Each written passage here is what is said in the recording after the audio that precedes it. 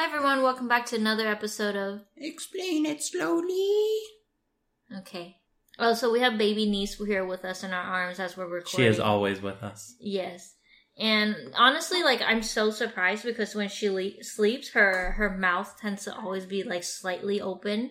And I'm just surprised why, her throat doesn't dry out. Because I know lately I've been falling asleep with my mouth open and I would, wake up and, my throat is dead.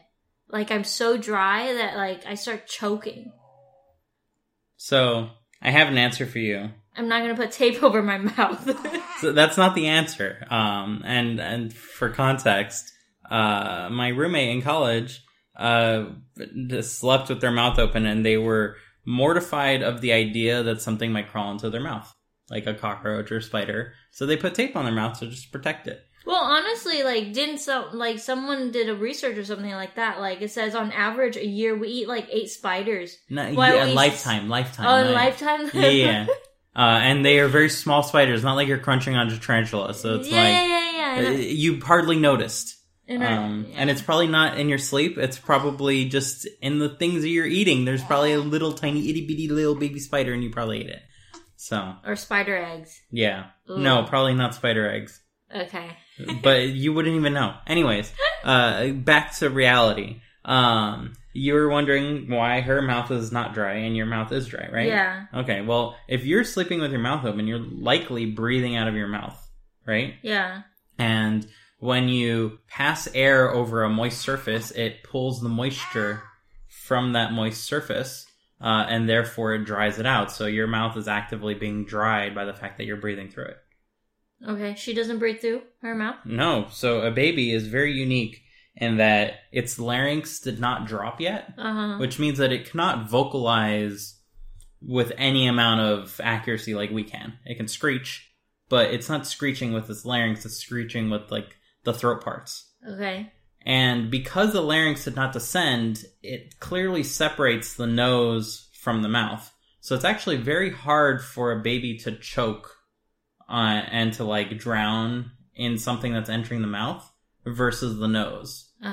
And that's on purpose because they are helpless little creatures and they basically need a latch on with their mouth, feed, and breathe at the same time and not pause either. Notice when you need to swallow, you're not breathing, right? You're swallowing. Yeah. Yeah. Okay, a baby doesn't need to do that. Baby can swallow and breathe at the same time, no problem, as with most animals.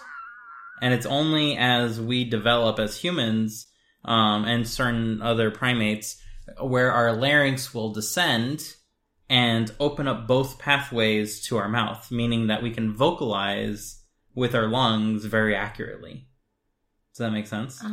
So when she is sleeping with her mouth open, it's more of she just left her mouth open. There's not air really coming out of that thing. The only air is coming out of her nose, and it's only if her nose is super duper clogged that she will breathe out of her mouth. You'll see some animals pants when they're hot. They can breathe out of their mouth, but most of the time they're not. And it's very on purpose. It's so that way that doesn't happen. And animals, they pants with their mouth because they can't sweat like we can. So they can't regulate their body temperature, especially if they're covered in fur. So their mouth becomes the only way they can get rid of heat. So they pant heavily through it to kind of get rid of that excess water to pull the heat away from their body. Cool. So, there's your answer. Niece, does that satisfy you? She fell asleep midway. Must have been a boring answer. Alright, cool. Thanks for listening, everyone. Bye.